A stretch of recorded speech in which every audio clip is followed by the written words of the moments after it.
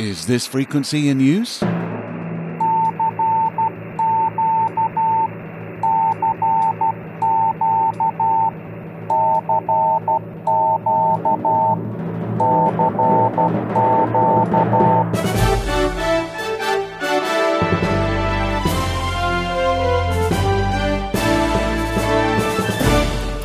Welcome to Southgate Vibes, a selection of the latest stories direct from Southgate Amateur Radio News.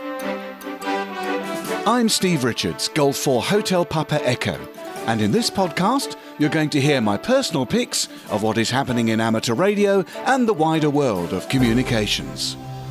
Whether you're just starting out in ham radio or an experienced operator spinning around the spectrum for those rare and sometimes strange signals, I hope you'll find something to entertain you here. Welcome to Southgate Vibes.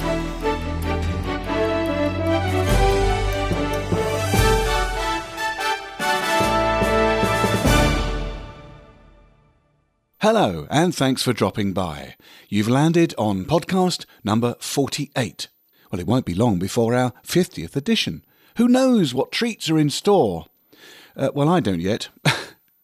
Now, our first item will, I suspect, give rise to a range of viewpoints, because it seems to me that when it comes to contesting, the amateur radio world is not exactly united on the subject.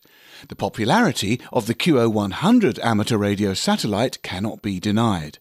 Now, the operators are going to allow contesting via its transponder.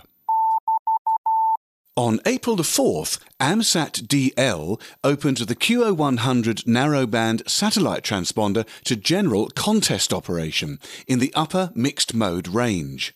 This coming weekend, April the 10th and 11th, will see the Yuri Gagarin contest working via the satellite. The contest area on the QO100 geostationary satellite for both CW and single sideband operation is uplink area 2400.370 MHz to 2400.490 MHz, and the downlink area is 10489.870 MHz to 10489.990 MHz. Of course, the usual QO100 narrowband transponder guidelines also apply here. Therefore, the bandwidth should still be limited to 2.7 kHz, and the transmitting power should be reduced so that only as much power as necessary should be used. You can read the AMSAT DL announcement and see the band plan at amsat-dl.org/EN.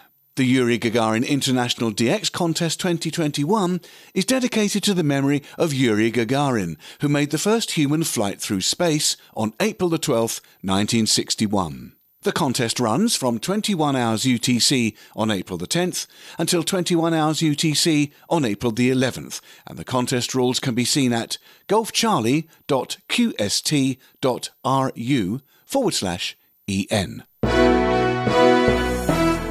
You are listening to Southgate Vibes with me, Steve, G4 Hotel Papa Echo. It's all about radio and the wider world of communications. I picked out some of the latest stories from Southgate Amateur Radio News, and you can find a lot more by going to southgatearc.org. It's not long now before we come to 2021's International Marconi Day. I'm sure there'll be lots of activity on the amateur bands, and over in Southern Ireland, preparations are well underway. Over in Ireland, the Southeastern Amateur Radio Group, Echo India 2 Whiskey Romeo Charlie, will be active using the call sign Echo India 2 India Mike Delta on Saturday, April the 24th, as an official Marconi station for the International Marconi Day 2021. The station will be active solely from Tramore, County Waterford. Tramore has a direct connection with Marconi as he often stayed there with his aunt, a Mrs. Cookman, who resided at The Cove, Tramore. Due to the current travel situation, the organisers, the Cornish Radio Amateur Club, have allowed the EI2WRC members to run the special call from their own homes. A special QSL card will be made available once printed. More details will be made known in the coming weeks. Keep an eye on the EI2IMD QRZ page. And for more information on International Marconi Day on April the 24th, go to www.golfx-ray4charlie-romeo-charlie.com. The only other ERA station currently listed on the International Marconi Day site is Echo India Zero Mike Alpha Romeo from the Martello Tower at Howth in Dublin.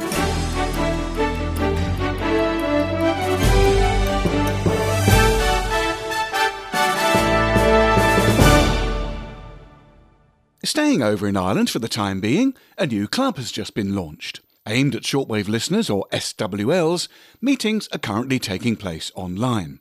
By the way, the rather out-of-date term shortwave listener doesn't only apply to those who listen to HF frequencies for broadcast, utility and amateur signals, but these days listeners scour the entire spectrum from LF to microwave, looking for interesting signals. A new club to cater for the needs of shortwave listeners and aspiring radio amateurs was launched during the week in the Republic of Ireland. The club is called the National Shortwave Listeners Club and is currently running the HAREC online class that commenced on Tuesday last March the 30th, and this class runs for 8 weeks on Tuesdays and Thursdays. There's been another massive demand for the classes, and 65 prospective radio amateurs are attending the class on the Zoom platform. Revision nights continue weekly on Wednesdays for the 2 classes that recently finished their courses and will run until they can sit an examination that will hopefully be held soon, depending on progress made in controlling the COVID-19 pandemic.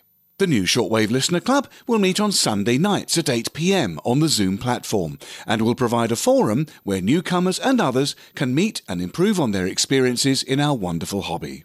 The club is affiliated to the Irish Radio Transmitters Society.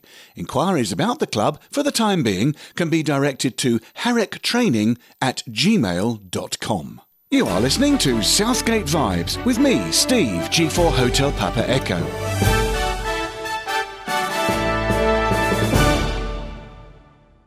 Spanning the Atlantic on any amateur band is a bit of a challenge for the average radio ham, but even in these times of solar minimum, it's not all that hard using a decent antenna on the HF bands. But what about VHF? With the huge interest in the JST data modes and their capability to exchange information at very weak signal levels, might it be possible to actually get across the pond to Canada from Western Europe using the 144 MHz band?